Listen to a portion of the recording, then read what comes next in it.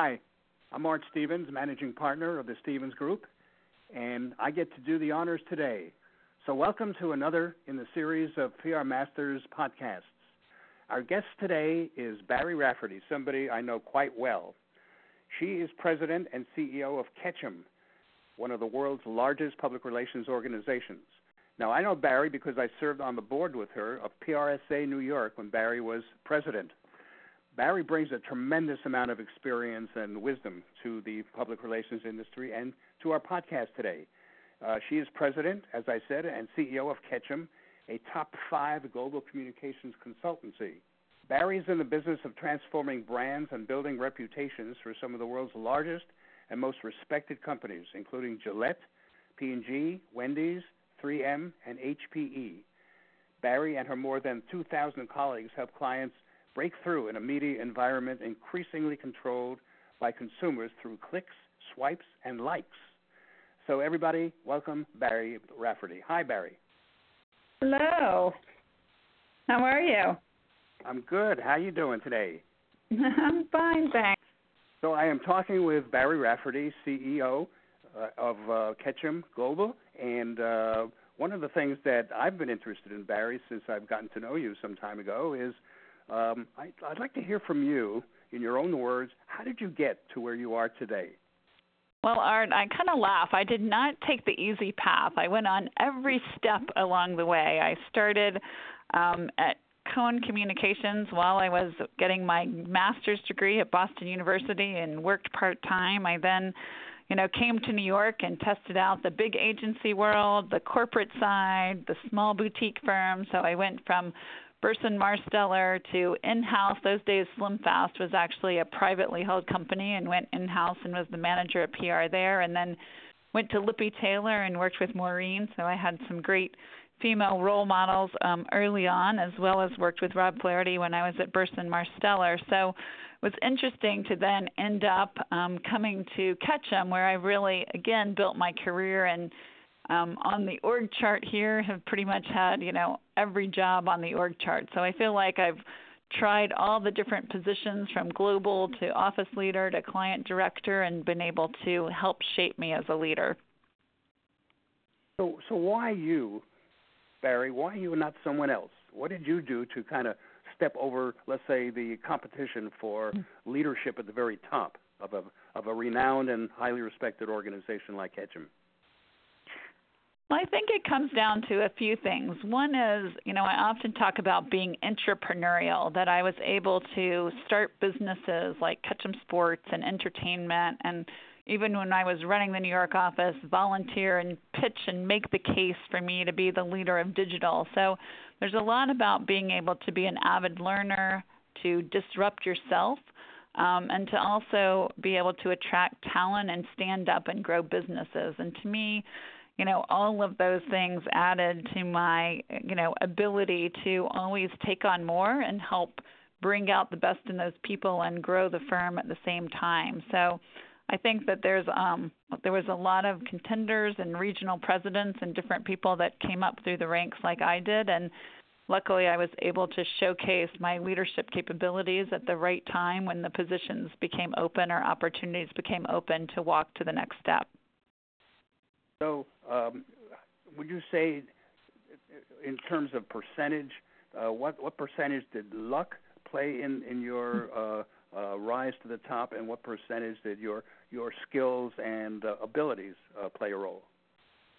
I often say you create your own luck, right? I think that people, yes, sometimes you fall into relationships or the right, client opportunity or things like that. But I think in these cases to, get to the role of being a CEO, you have to earn that over time. You earn that by demonstrating that you can lead on the days when sometimes you get the good news, but you also get the tough news, and how you deal with those moments, how you create followership among people. It's often harder, I think, coming up in an organization because you end up becoming the leader of your peers. So how you build that respect and trust over time allows you to go into different positions. But I often joke with my husband sometimes it would be easier to jump from job to job, as a lot of these millennials do, and reinvent yourself every time versus come up through the ranks. Well understood. What factor do you think was gender, in your eyes? Was it a factor or not a factor? I don't think gender was a factor. It's interesting, I'll be honest, when they were writing the press release on me being the first female CEO of a top 5 firm, I took it out like 3 times because I really felt like I earned the job on my merits as a professional and a leader. Not that Ray and Rob, I think, were acutely aware that it would be great to have more senior women, but they raised me and a lot of male leaders to be great leaders. And so, I'm grateful that Ketchum has always kind of paved the way and paved leadership paths for both men and women. And I think, Rob and really was able to, groom me for a lot of my career and have confidence and faith in me to become the leader that I became. So I give him a lot of credit for putting me in that role, but I hope what he would say, and I think he would say too, that, I earned the right and was the right person for the job when it was time for him to pass on the baton. Touché. Mm-hmm. Let me ask you this. You cited some of your past positions and the firms you were with, and I know Maureen Lippy very well, and she's a great mentor without question.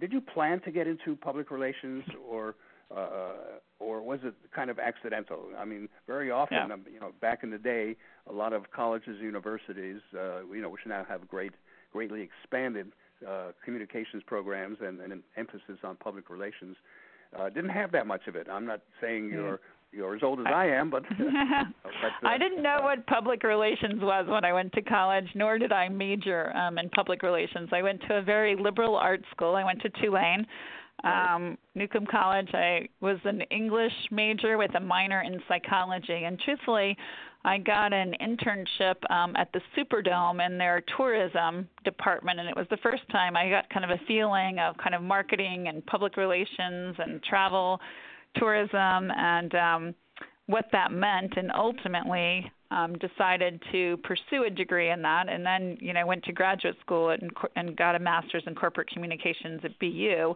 But that's really where I started to understand exactly what the discipline was and learned more about it as a field, much more than I did in undergrad or when I went off to college. So what was I know you recited some of the positions you've held prior to Ketchum. What was your very first job? Were you an intern? Were you a trainee? What was your opportunity? How long did you stay at your very first job? And what opinions did you form about the practice of public relations? You were doing it in person as opposed to the textbook version of it. So what was your view? And tell us about that.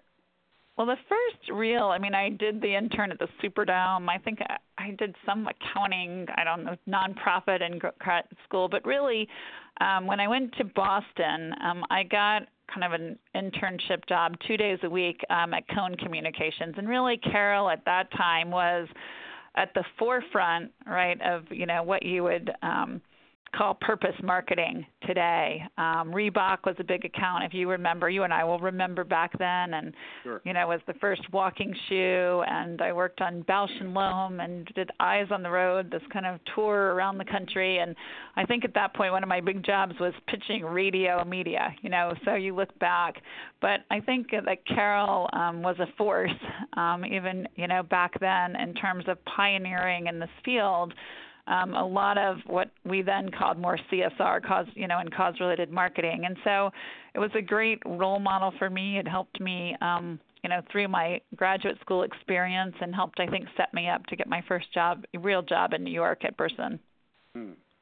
So during your first job, what do you feel you understood well about public relations and its role in contemporary American society? And what do you feel that you didn't know about it that you felt you really had to kind of, educate yourself as you went along? Oh, gosh, I wish I had a good enough memory, Art, to remember what I felt back then.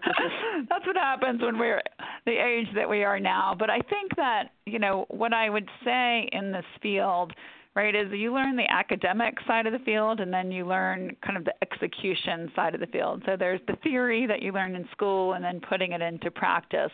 And I remember, going kind of when I came to New York and the big agency and being on Owens Corning Fiberglass, which back then was probably, one of the first $1 million billing accounts, ironically.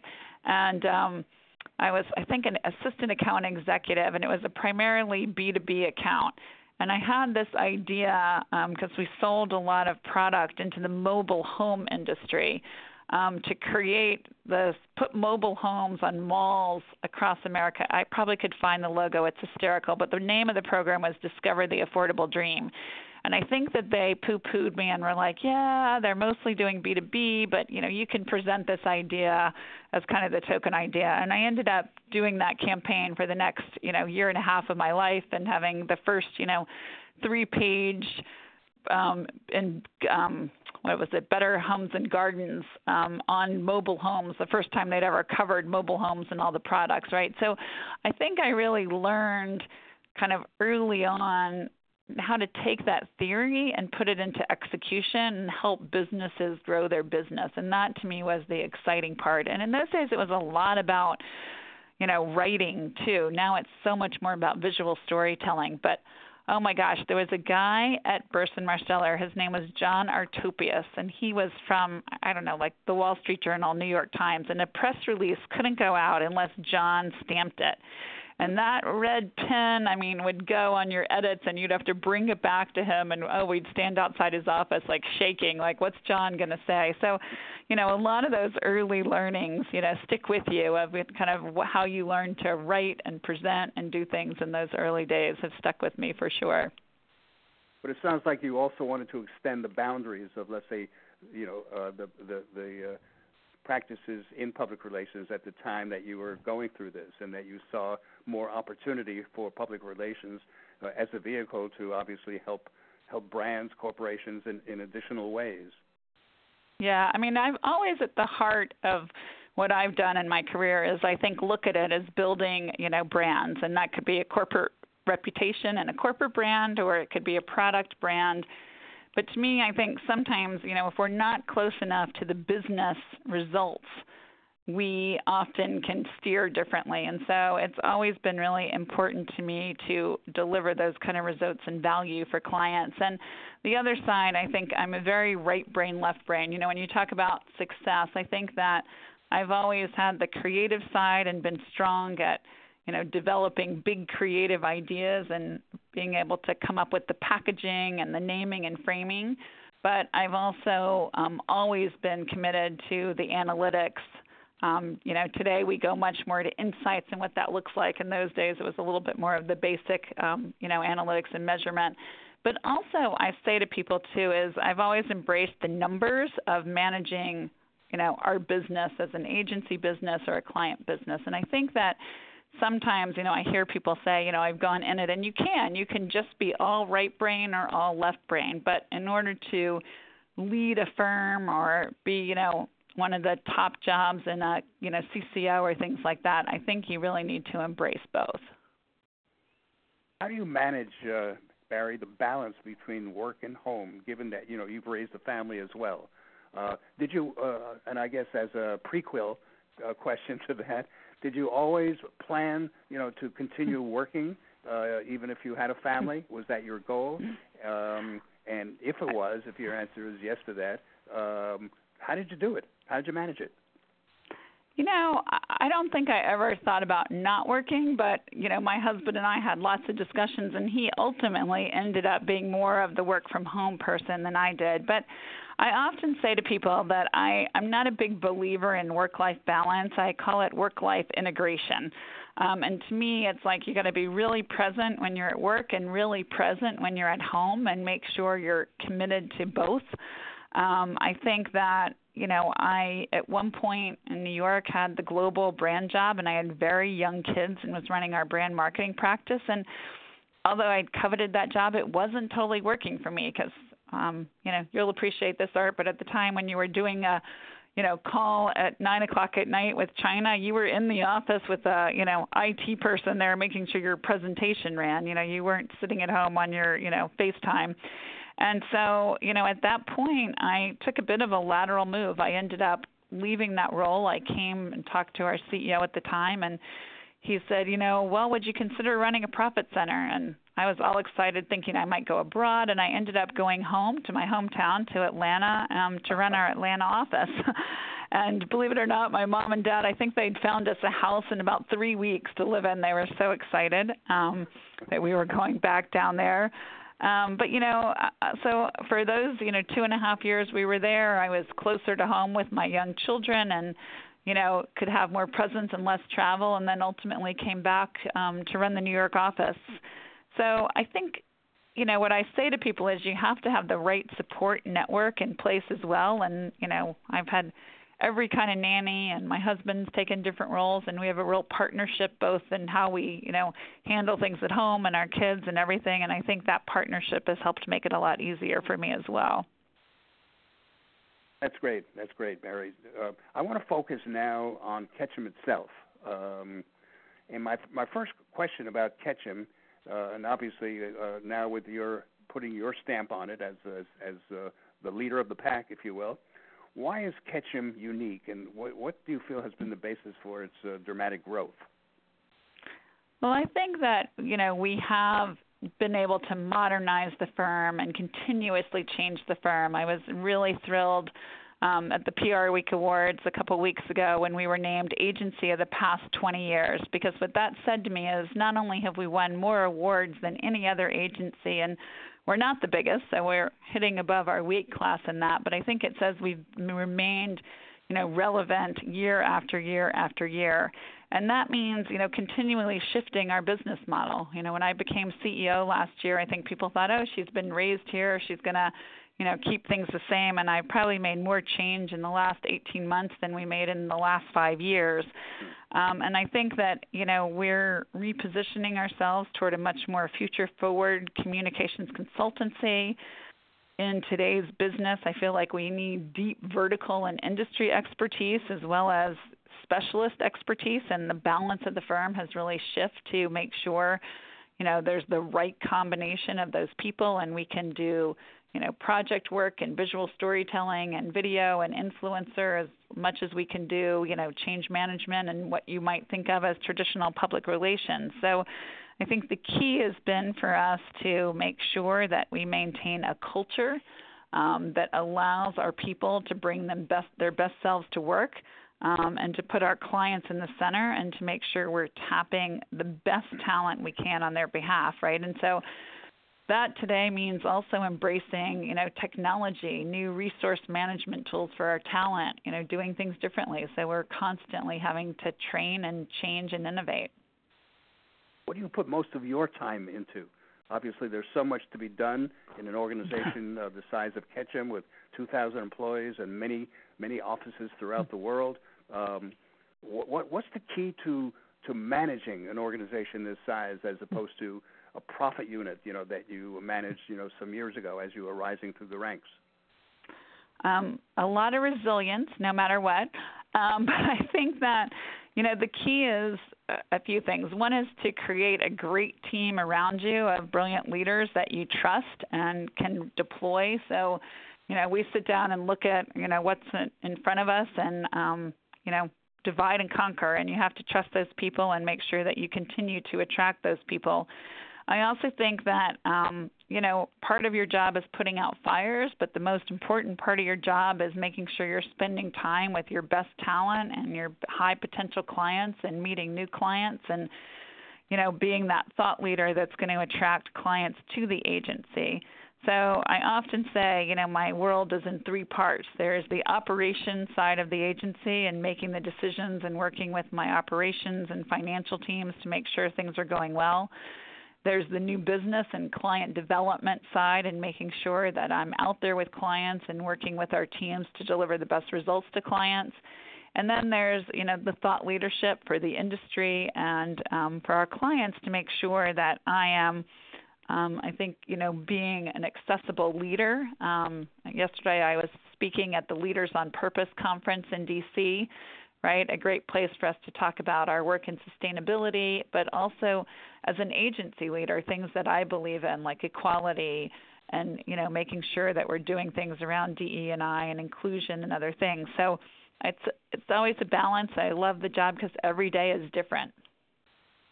Well, given that it is, I imagine, that there's a tremendous amount of pressure on your time, who you meet with and what you focus on. There are crises that take place, obviously, within an organization that size. How do you manage your time? Well, one of my rules is I try to have half an hour meeting only. So that's probably when you said this would be over a half an hour left, because barely people get more than a half an hour of my time. If you want a longer meeting, you have to request it and tell my assistant why. I have an amazing assistant that pretty much is the great person of saying yes or no and being a gatekeeper. And I think you have to be careful of just, if you let everyone on your calendar, you'll never get done what you need to. And then I really try to look at my calendar a week or two in advance and make sure I'm prioritizing where I spend my time. Looking at the calendar globally to make sure I'm traveling to the right places and, meeting people throughout the year is really important. So I think that, your time management on a day-to-day basis is important. The other thing I do is I keep buffers in my calendar for those emergencies. So I try to keep half an hour buffer in the morning and the afternoon that allows me to, sometimes it's an email triage, sometimes it's jumping on a call with a client or an office or something that needs to get done so that I'm not overbooked. So when those things do come up, there's time built in to do them. Do you have any regrets about the things you feel you can't get to? There's always things I wish I could get to. What I try to do is, deploy. There's so many people that reach out for all kinds of things. So what I try to do, and people give me a lot of credit, I will say, I have a bit of a 24-hour rule that I try to, keep up with emails. If people are reaching out on LinkedIn, I certainly, other things can't meet with all of them, but I'll try to at least make sure someone touches base with them or gives them closure to something. So, but it's hard. It's hard to keep up. I mean, I get hundreds of emails a day, and, if I don't commute, my commute time is my triage kind of get through things time, and the days I don't commute or I'm not on a plane, it's actually even harder, believe it or not. Obviously, an organization that consists of people and not machines is only as good as the people it has. And obviously, since Ketchum has grown, you obviously have surrounded yourself with some really capable people. Have you made some management changes in the past 18 months or so that suggest how you would like to run the organization? Obviously, the people part of our business is a scarce commodity these days. The industry is doing well. Most of the top 25 have grown, and yours is obviously included in that group. Tell me about the people factor and what you do to maintain the highest level of talent and capability among your inner circle. Yeah. Well, we're always recruiting, right? I think part of your job as any leader in an organization is, out meeting people and looking for that talent. I think a big piece of it, too, is creating a culture that people want to come to. And, I think we've worked hard at Ketchum throughout the years to make sure that we have a very welcoming, collaborative team culture that, attracts the right kind of people. But I would say, too, that, as we're creating more industries and more specialties, where a lot of us are competing, for the digital talent or the social talent or the influencer talent today or the healthcare, talent in any category, right? So I think it is been about, attracting those people. And there's three things I think our people tell us that we're doing really well. One of those things is that we have leaned into flexibility. So I have a mantra, I don't care where you work, you want to go down and sit on the beach and do your work today, that's great, as long as your work gets done and your clients are happy and you're accessible to your team as you need. We have people, it's, moms and dads and single people. And I have young people here that come in the morning and they do their clipping service and, whatever, it's not even called clipping today, but monitoring, get their monitoring reports out via digital at 9:30 and go to the gym at 9:30 to, 10:30 and are back in their office by 11, but they started their morning at 7, and other people that come in at 9:30. So that's been a key to helping us, I think, attract and retain people, is that flexibility. We also have spent a lot of time on inclusion, and what does that look like? And it's interesting to me, Art. I'll tell you one thing. Last year we have a DE&I council, so diversity, equity, and inclusion group, and we have chapters in our offices, and then we have an external advisory board. And they came to me and they said, we think your maternity leave policy and framing is not inclusive. And I said, well, what do you mean? And they said, well, we think it should be a family bonding policy, and it doesn't include adoption, fostering, equal parts for LGBTI couples and things like that. So literally, they put a proposal for me together. Within a month, we had changed our naming and framing of everything. We had, we paid for a lactation consultant. They thought that wasn't inclusive, so now that's one choice, and you can have a sleep consultant or other things. So, again, some of the things I might not have ever thought of are bubbling up, and our people are allowed to shape and be a force for good in our own organization. And that's the other thing that we really hear about, is that they feel they can impact the organization. So I would imagine that, given the reputation of Ketchum and all the awards it's won over the years, that you have a compelling case to make when you recruit top talent. It sounds to me like people will want to consider joining Ketchum because of your reputation. Yeah, that's always the case. I mean, people say, why are awards important? And I think it's important because it speaks to the work that we do, speaks, to attracting clients, but also to attracting talent, right? People want to work for always kind of the hot shop and the shop that's doing great work. And so I think our client mix, our culture, and our, ability to consistently deliver creative are great assets for us. Tell me your view about Ketchum and your view of women and diversity in public relations. In many ways, of course, public relations does seem to be an equal opportunity profession, even though, we have still some distance to cover. What's your view about those two subjects, and what do you feel that Ketchum is doing, to obviously bring the playing field up to par? Yeah, well, I think, many people know, in about 2012, I had gone to the World Economic Forum, and I, came back and I said, there was one simple question that was asked to me numerous times, and it kind of changed my trajectory on this topic. And the question was, whose wife are you? And you know me pretty well. I was not so thrilled with that after a couple times, and had gone, as the CEO of North America, and I ultimately wrote a blog post that said, I'm not a wife, I'm a CEO. But it took me on a journey. It took me on a journey coming back to our own agency and saying, are we doing enough to get women in the senior ranks? I started a series that ultimately scaled to Omnicom and helped be a catalyst for what ultimately became Omni Women, where we now have chapters around the world. So even beyond Ketchum, trying to create more senior women in the organizations, more senior women creatives. And so I think that, in PR, our industry is about 70% women.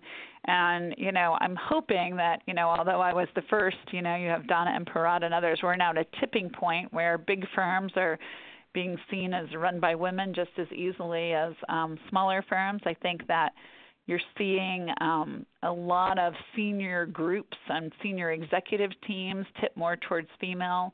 I remember when our partner group hit 50-50, how excited we were, and now we're seeing more and more women in the top positions. I think that pay equity to me is just pretty upsetting that we're still, every time I see the PR Week and the salary surveys and the gaps in homes and other things like that. So I think that the key is going to be, we have to commit to pay equity. We've committed to pay equity at the firm and have really taken that seriously in all parts of the world to get there.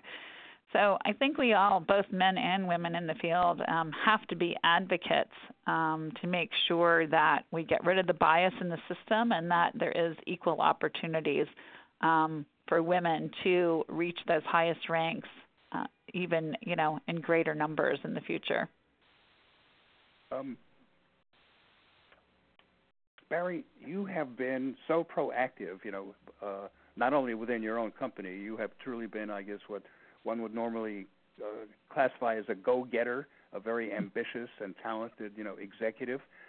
You also give a lot outside of Ketchum, to many organizations, including, of course, my working with you on PRSA New York. You've been active in a lot of industry associations, as well as nonprofit and charitable organizations. What is your thinking on that? Why do you do it? How do you have enough time to do it all? And what do you feel you get out of it?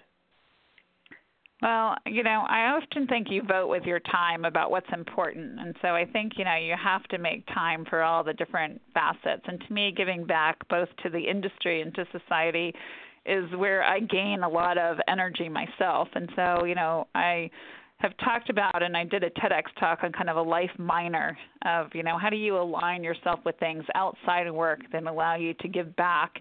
And, for mine, it has been, a lot around gender equality and diversity and inclusion. But, I'm the chair of the board for Step Up. We're very active in helping girls fulfill their full potential and be college bound.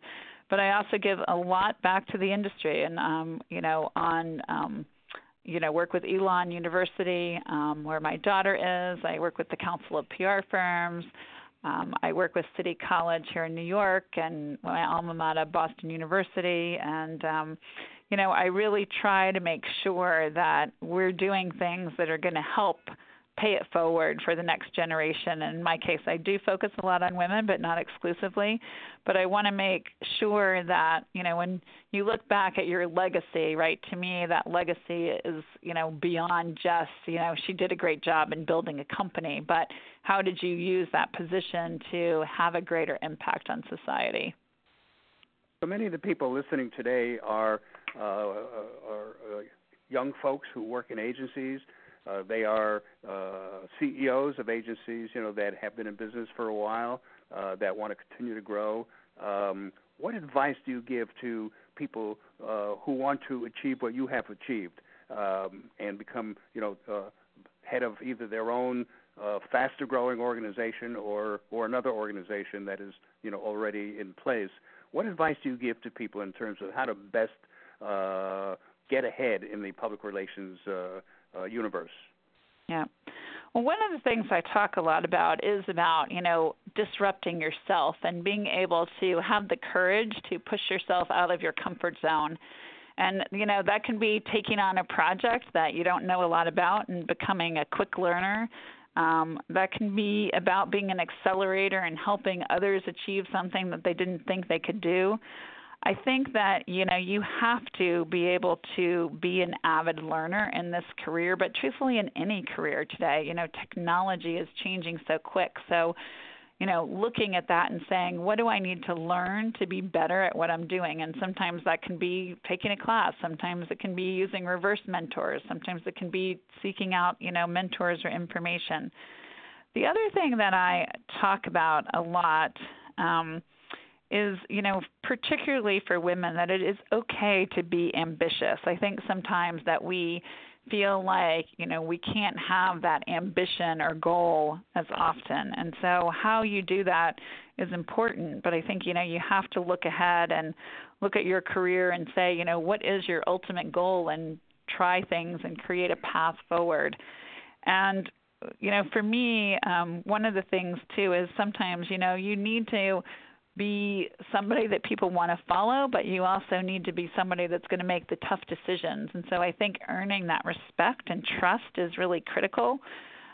Ray Kocher, who you may know, once gave me what I thought was the ultimate compliment, and he said that I throw a punch with a velvet glove, and it's always stuck with me because I think that, you need to, sometimes make those tough calls, and they're important, but how you deliver that and how you show up are also important. And to build that trust And when people can trust you to deliver, it doesn't mean you don't have to have good manners and generosity of spirit and all of those things. So I think that, finding your style that works for you has to be true to yourself. And, with me and my Southern roots, I feel like I've been able to do that, right, is make it in a field like this in a city like New York, but also stay true to how I grew up in those Southern roots, and that's important to me. Barry, I'm going to ask you one more question as we Sure. near the ending of our very, very informative podcast today, and that is this. How would you want to be remembered?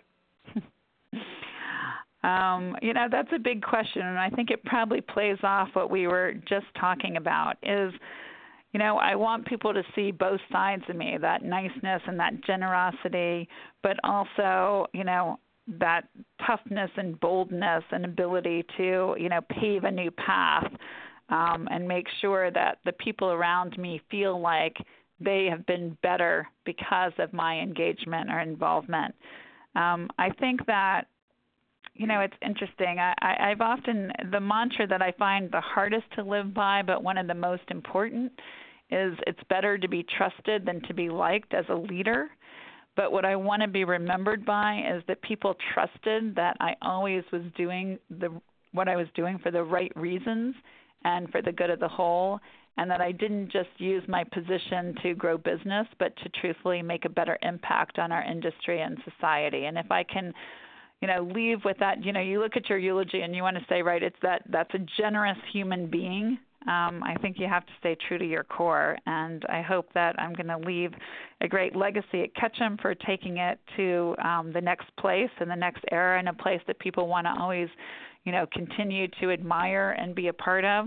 But I also hope that the relationships I've built here stand the test of time, and that I can be seen as a force for good in many ways throughout my career and the things that I touch personally and professionally.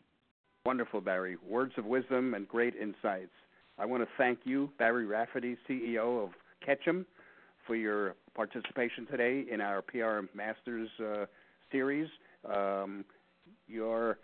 Your insight will be of great value to everybody out there in the world of public relations. And I thank you for being a friend, and I thank you for the role you have played in our profession to make it that much more respected, dignified, and highly professional. So thank you, Barri Rafferty. Well, thanks for the kind words and the great interview. Thank you, Barry. So this is Art Stevens signing off for another one of our PR Masters series. We will let you know when the next one takes place, and hopefully you'll join us again. So thank you for listening, all of you. This is Art Stevens signing off.